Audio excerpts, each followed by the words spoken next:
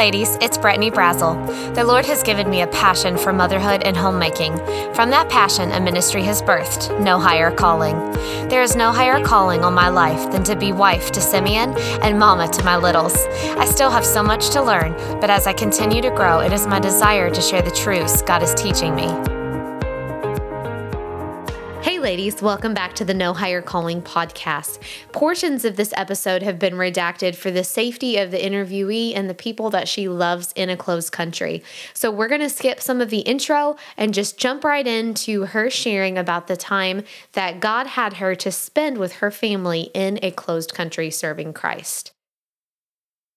As we were getting towards graduation, we were really praying that the Lord would just align our hearts and what we're going to do after that to something worthwhile for him and for his cause. And so, as we were praying, someone called, a mutual friend called and just asked if we would be willing to go to China for 2 years. And we thought, wow, what an answer to prayer. This is amazing. He loves working with kids and teens, and I love international people. And so we were able to do that. So we graduated in May, got married in June, and then left the next month to go to China. So they called us and said, we'll provide housing. And we thought, a newly married couple, that sounds great to us. Sure, we'll take it. It doesn't matter where it is. We'll take it. Right. Free housing. Perfect.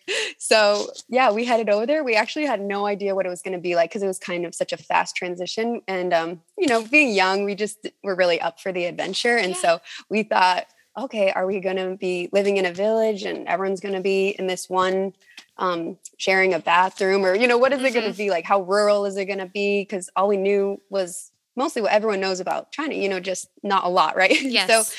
So we didn't know a lot, but when we went over there, we were definitely pleasantly surprised. We didn't know it was a tourist city, but it was just a very small city, but a lot of people in China like to go there because there's beautiful mountains, beautiful scenery. So after years, and also no pollution. So that was amazing.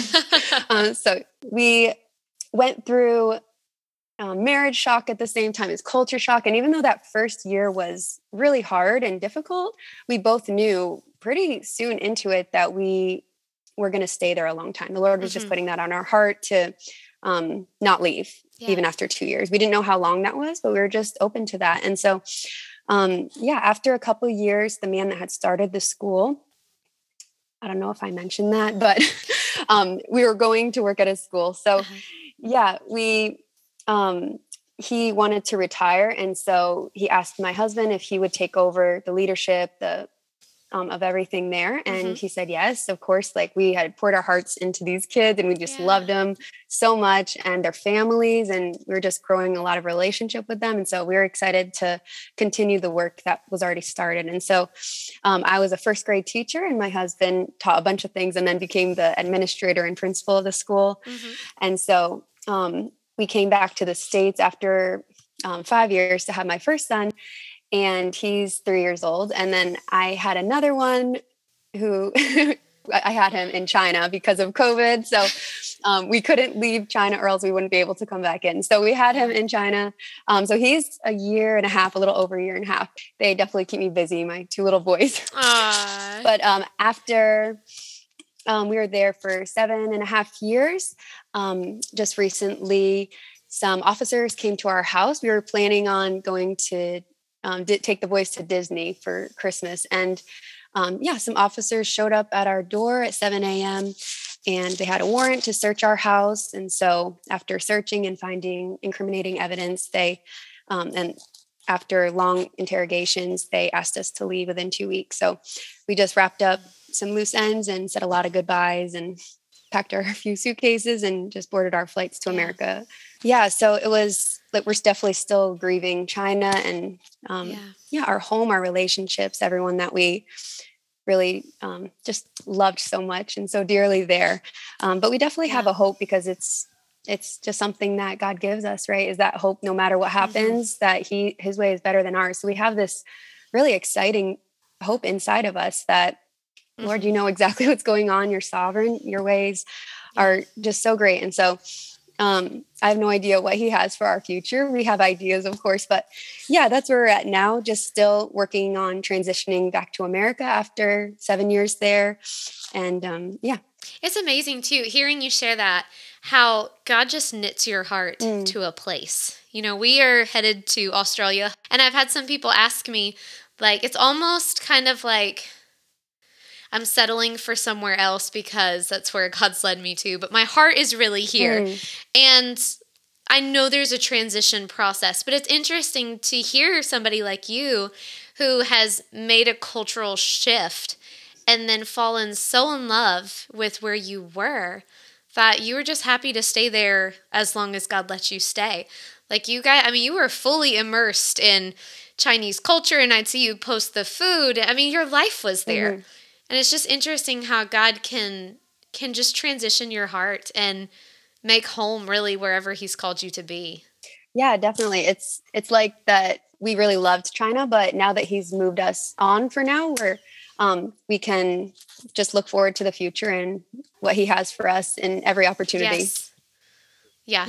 I think the key really is just when we find our joy in him and where he's called us, then all the other details kind of fall in line with that. Definitely. Well, neat. Well, do you want to share a little bit? China is very different from America. So you touched on culture shock. I know you guys had probably a big adjustment there and back, and then just serving the Lord in a different place. I mean, anywhere in the world is a different place, a different culture, something to get adjusted to. Would you like to share some of kind of like what that looked like for you guys? Yeah, I'm really grateful to have had my husband, because someone to walk through the culture with. It really interesting culture because it's so different than what I grew up in America. I really appreciated that everyone goes out walking all the time. So we were just outside making lots of friends, which is, of course, I was a stay-at-home mom the past few years. And so that was my way to be a light, just meeting lots of people out walking. And yeah, there's really good food. The food is a lot different than what Americans think Chinese food is. It's a lot of vegetables and fresh meats and things like that, compared to the probably unhealthy versions of American Chinese highly food. Processed. And I hate to break it to everyone, but there's no such thing as a fortune cookie in China. So I don't know where we got that, but really, yeah. So there's a lot of things like that. But yeah, I loved the food, and we shared that with the kids, and they loved eating noodles all the time. And in our area, there was rice noodles that were really popular, which are different than like spaghetti flour noodles or things like that. So we really got used to the culture there. And one of the things that was really great was that relationships are everything. So they just, everything is working on your relationships with your family or your people. And so you could see that. And so that helped when we were trying to build relationships to share things. And I could share a little bit about Christianity in China, because it revolves around some relationships. But if you just walk up to someone, I would say maybe a lot of people are atheists right now in China. Part of that is if you get a job, a lot of times that'll be a requirement, is to be an atheist. Oh, wow. And but you'll see a lot of other religions too: Buddhism, Confucianism, Taoism, and just the normal ancestry worship that a lot of people do, and you'll see in their holidays and things like that. But yeah, we would just work on telling people the gospel, and we would share with them, and a lot of times they had never heard of who Jesus was ever. And so they would say things like, "Oh, that's a really nice story," or like a fairy tale. Even they would use those words. And so in our experience, we saw that they seemed to take a lot longer to not just add it to their list, and they didn't see Jesus right away as the one true way. And that's not everyone, but yeah, I definitely saw that a lot, like just add it to a list. And so, but when they did believe, I saw that it was really a radical change, because it meant a lot more to them because of the relationship bind there. So they have a really good relationship with their parents usually, or at least it's like your family means almost everything. And so I saw some friends and that they were even disowned by their family, by their parents, and said, "Don't ever talk to us again," because of becoming a Christian. And so you could see that their lifestyle was like changing a lot when they actually accepted Christ, which is great, but they have to go through things that I couldn't imagine the things that they would have to go through. And especially culturally, there's things that, like I mentioned, the ancestry worship. So as a Christian, they had these, they would have to choose, when am I going to celebrate this holiday or not? Things like that. And so, so that rejection, is that more from just the atheist and that kind of Eastern religion, or does it come from more, one group or the other? Yeah, I would say the parents or people that didn't agree with them, it would be because they are probably strong Buddhists. So it's probably like a religion / cultural thing. Almost accepting Christ kind of defies both of those things. Right, because Christianity doesn't let you do everything, right? It shows you the way you should walk. And so, it goes against what the parents have taught them. So that's, going to be a problem for the families. Yeah. There's definitely an attack on the Chinese church today. And so definitely just pray for them as, again, we can't fully understand what it's like. Even I couldn't, living there, what it was exactly like being an American and not having to deal. But even like a church service in America, when I came back, it was almost like culture shock to sit in a service of more than 5 people, and just have that freedom to walk into a church building and to fellowship without being scared or, without any fear that people were going to come and raid your building. And so they go through so much, and some things you could pray for the Chinese churches for the doctrine, for just strong leaders and people to have to learn the correct doctrine, because a lot of things get just mixed in and things, and a lot of new believers all the time. I mean, there's 1.7 billion people, so there's always constantly like new people, but with that comes, a lot of different things coming their way, and also faith to just stand boldly amidst different things that they're going through, the different trials that they go through, and that they can learn to study the Word of God for themselves, I think is really important. The culture, because it's relational.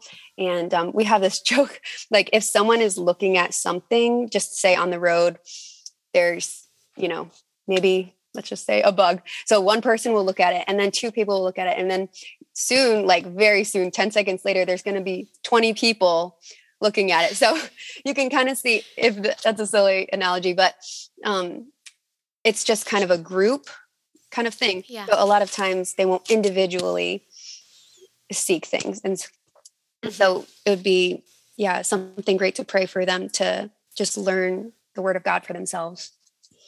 And has the entire Bible been translated into Chinese? It has, right? It has, yes. Okay. They have the Chinese Union Bible. So that is available. Yeah, they do have the Word of God available. So, big question. Do you and your husband speak Chinese? Yeah, so we went over and they provided some classes for all the teachers after school. So we had about an hour every day, depending on if the teacher's available. But usually it'd be Monday through Friday, just 1 hour. And so we were able to learn a lot, and then just living in the culture. So we never had formal classes. Like we had some friends that were students there, and they would go all day to study the language, but it wasn't like that. But we definitely learned enough to get around. I remember the first time being able to order something on my phone and different things like that, or even have a conversation and people didn't say, "Oh, you don't speak Chinese." So that made me feel really good that I was able to get around, have conversations. So now we're not even fluent, but I love to see people in America. I could hear, "Oh, you're speaking Chinese," and go and talk to them. And I think that's always really fun. So do your boys speak it at all? Like, did you speak it in your home when you were over there? Yeah, we did speak it in our home a lot. And towards the end, I actually got a local Chinese lady who was helping me in my house. In Chinese, the phrase, the greeting, you just say, maybe you've heard before, ni hao.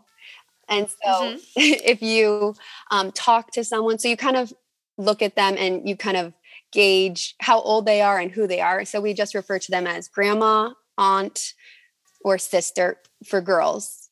And so, you can refer to them. If you see a grandma, you just say, "Nai Nai Hao," that's a grandma. And then an aunt is ai hao, which is almost everyone because you can always be pretty safe with an aunt. Yes. It was pretty easy. I mean, talking about the language is funny because I really, really love studying it. And some people think, oh, Chinese is the hardest language, maybe not in the world, but that's such a hard language. And I really liked it there because it was pretty logical in a lot of ways. Like, I feel like English, now that I've learned Chinese and I've taught English, I'm like, wow, poor people that are like trying to learn English because it's a really difficult language with all the adjectives and things, but there's not that much of that in Chinese. It's pretty straightforward. The language, the sentence structure is different than English. So that kind of throws me. If I try to like literally translate some sentences, it usually doesn't. Overall, I really loved how you can use things and connect it, just like saying hello, those kind of things. Yes. Mm-hmm. So was part of what you were doing over there teaching English to the Chinese students? Yeah. So our school was mostly Chinese kids, and it started out an all English school. And towards the end, we became fully licensed and had to change some things where there was more Chinese classes involved. But for the most part, our kids were so great. They learn so fast. Kids are amazing. And so they speak fluent English. And so, that was the goal, was to teach them English, just like, any kid could talk to them in English. Yeah. Well, I know being in the missions world, that seems like a huge opportunity. I mean, abroad, but even within the States, really teaching English as a second language has opened up doors for so many people to be able to use that as an outlet to then share the gospel and even use the Bible to teach English. So that's neat. It's neat hearing how different areas in the world where we're going. So Australia speaks English. So thankfully, we don't have to worry about that. It's a very different English, which we quickly realized when we were over there.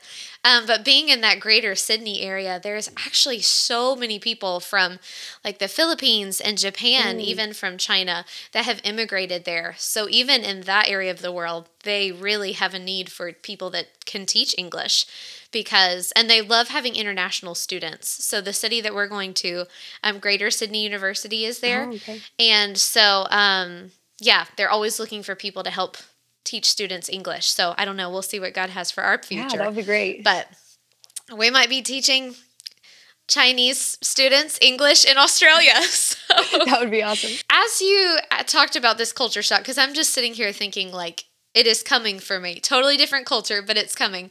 What do you think one of the hardest adjustments was? Yeah, I would definitely say the language is like the number one hardest adjustment. Yeah. So you've got a little bit of a advantage there, but yes. There's still so much. Because I know, okay, so let me just like explain this question a little bit.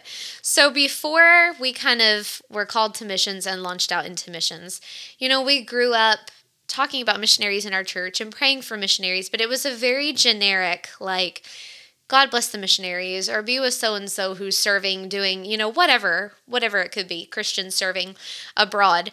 But yeah, it wasn't like a specific. So it's interesting to hear from somebody who's lived abroad, who's went through different cultural changes, to like put some ideas together and be like, oh, wow, like I didn't even think about the struggle. We just get caught up in our own culture and our own life and forget that things are very different other places. I'm even thinking like sometimes people ask me like, what are you most nervous about with the move? And grocery shopping, that first trip to the grocery, like, okay, from how do I drive there? Because they drive on the opposite side of the car and the opposite side of the road. To getting there, and okay, thank the Lord it's all in English, but it's a totally different currency, which means pricing, like I have no idea. I don't have any idea. Measurements, food is different. So it's things like that I now have gained exposure to, that now when I know of a family that's moving abroad, I'm like, oh wow, we need to pray for like this specifically. So maybe, okay, so all that context in the idea of you having adjusted really twice to two big culture shocks. Do you have any ways that you would encourage the ladies as they're praying for missionaries themselves or teaching their kids to pray for people serving the Lord around the world? What are some like specific, like, okay, these are real struggles that people might not think about? Yeah, for sure. So relationships, pray for them to build relationships quickly, because not only for yourself, but those are the people that are going to help you get around town and different things like that. But also eat food. Right. Yeah. Show you where to shop. And even if you get a close friend, what you're doing wrong in the culture. Yes. That was always great to have some of those. But yeah, there is so many things. Basically just daily living is such a culture shock. So like you mentioned, going to get food and oh, am I supposed to walk on this side of the street? Where am I supposed to park? Oh, there's no parking. In America, we always parked in the parking lot. Now, where do we park? So just learning things, and it's going to take a long time. And I think that's the hardest thing is if allowing yourself to learn those things and not maybe trying to not get upset when you don't have everything figured out within the first month. And I think it's going to be hard having kids. We went over when we didn't have kids, but I know it will be a difference, for your kids and adjustment there. I know the hardest part was when I had in the States and then I had to leave and I just saw, his grandparents, my parents or my in-laws and just like the faces like, oh, we're not going to see you for who knows how long. And, you just know the Lord wants you there. And so everything is so worth it. But there are things that missionaries go through and I could share even just some unspoken needs of missionaries because we were self-supported over there, but we knew a lot of missionaries and we lived abroad. So I feel like we have like a different angle, but still a similar angle to needs of missionaries. So if I could say anything, it would be that missionaries are people just like you and me. I felt like there was this kind of this feeling that missionaries are held to this higher standard or that there's something so special about them. Like, wow, you are living in another country and you're doing the work for Christ. And yes, all these things are true, but we're all God's children doing what he's called us to do. And there's nothing special about a missionary themselves. The special thing is that God has asked you to go over there. Yeah, no, amen to that. Yeah. And I would say though, there are different things that missionaries go through to a bigger extreme. I think of loneliness. Like I said, if you go and you don't have friends for a year or two, I mean, that's such a hard thing. Or if you even are going through and you have friends leave. I know a lot of my Chinese friends, they left during times and then it's like, oh, I have to start over. And now in a second culture, like this is so difficult. I'm a people person. And so it was hard when a lot of my friends left during COVID or different things like that. But yeah, missionaries just go through, they have discouragement, depression, even besetting sins. Everyone has sins that they struggle with, but who's going to help and ask them to pray for them or what they're going through? And so, yeah, even just start if you know missionaries or can look at your church list and just start talking to missionaries and get to know them a little bit better. I think that would be a huge start to just asking them how they're doing spiritually or how can I pray for you? Even are there any specific needs I can help you with? I think even just asking that question would mean the world to them because when you're there, there are people on the other side of the world thinking about you, but it just helps to verbalize that and get, reciprocation of an email or a message saying, I'm thinking about you. So it means so much that you're not just in another country alone. I always think like if we had a few people visit, not many at all, but a few people have visited and even mutual friends that we didn't know that stayed at our house. And it was just so helpful to have people visit. So if you ever get a chance to save up money and take a trip to visit missionaries, I think I just highly suggest it because you get to immerse yourself in another culture and you get to see what they're going through, but also you get to learn, you get to experience so many things and you kind of get out of your comfort zone, which I think is always a good thing for that. And so just go with the main focus of encouraging those missionaries. And of course, they'll take you to their favorite restaurants and show you all the tourist things. But for me, it was just, they get to share in my life. And that meant so much. Yeah. And if you can send a box to a missionary, I think that means so much to them. For me, it required a lot of work just to send a box. You had to print the the mailing address that I sent in English and Chinese and mail it to, and you have to put it on all sides of the box and put it in the box. And it's really expensive. So it could be even $100 to ship a box to China. But really it meant so much that someone would think about that and collect things and put them in. And so maybe even ask what they can't get there. Cause I know for us, we could get like peanut butter, which a lot of missionaries can't. So we're blessed to have Ship that. us all the peanut butter you want to. Yeah. So ask specifically what they would like or what their kids would like. And and I think the last thing I would say to encourage missionaries too, coming from this side of things, is when they are traveling, if they come back to visit America or wherever they're from, they are probably going through a hard time not having a home, or their kids probably, jet lagged or maybe misbehaving, or just everyone's tired, I'm sure. So finding ways to encourage them while they're back and visiting. And I always really appreciated when people asked really good questions, because it seemed like a lot of people didn't know what to say. And I think that's totally fine. It's great, or it's okay that they didn't know what to say, but just even asking, so what's different about China, or what kind of food do you like in China, or just simple questions, just like we would meet someone else. So don't be scared of people that are serving overseas. I think it's great to get to know them. Yeah. Well, great. Well, this has been so helpful, really, for me in many ways, being someone on the precipice of being an international, person serving Christ. And then really even just as a mom, really trying to give my kids a biblical worldview, but also trying to broaden their scope beyond, the four walls of our home, just to the reality that life is different and things are different, but there's little kids just like you all over the world that are growing up and that need Jesus. So it's neat to hear. And my kids love all of the little facts. Like you said, ask the good questions. That's my Eden. She's really good at that. That's awesome. She wants to attach like a fact to a place that we learn about, because that like triggers her memory. So when we're praying for so-and-so serving wherever, she's like, oh, that's where they eat this, or that's where this animal, and it helps her like kind of connect those dots. We just got this big wall map that it's a map, but it's not like super cartoony, but a little bit. So it has like pictures all over it.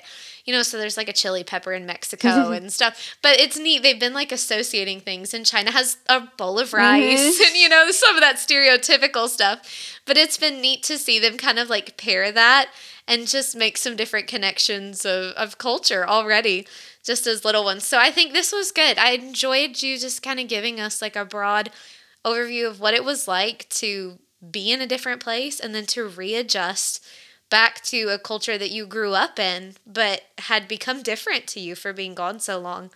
And then just all of the great prayer points of how to pray for people that are serving the Lord in whatever capacity overseas. So it was very helpful. And I think it'll help us pray more intelligently and help us then teach our kids how to pray more intelligently. So thank you so much for joining me on this episode. Thank you so much. I really enjoyed having you on. Thank you. I hope that the No Higher Calling podcast has been a blessing to you. If so, please subscribe, share with your friends, and engage with me on Instagram at @NoHigherCalling_. You can also subscribe to receive the No Higher Calling encouragement email on my website, which is www.nohighercalling.org. This includes podcast notes, what I'm reading, spiritual encouragement, a glimpse into my home, and some of my favorite products and resources. You can also enjoy more content on the No Higher Calling YouTube channel. I pray that this podcast will encourage you to fall more in love with Jesus and to be the Christian woman He's called you to be. Thanks for listening.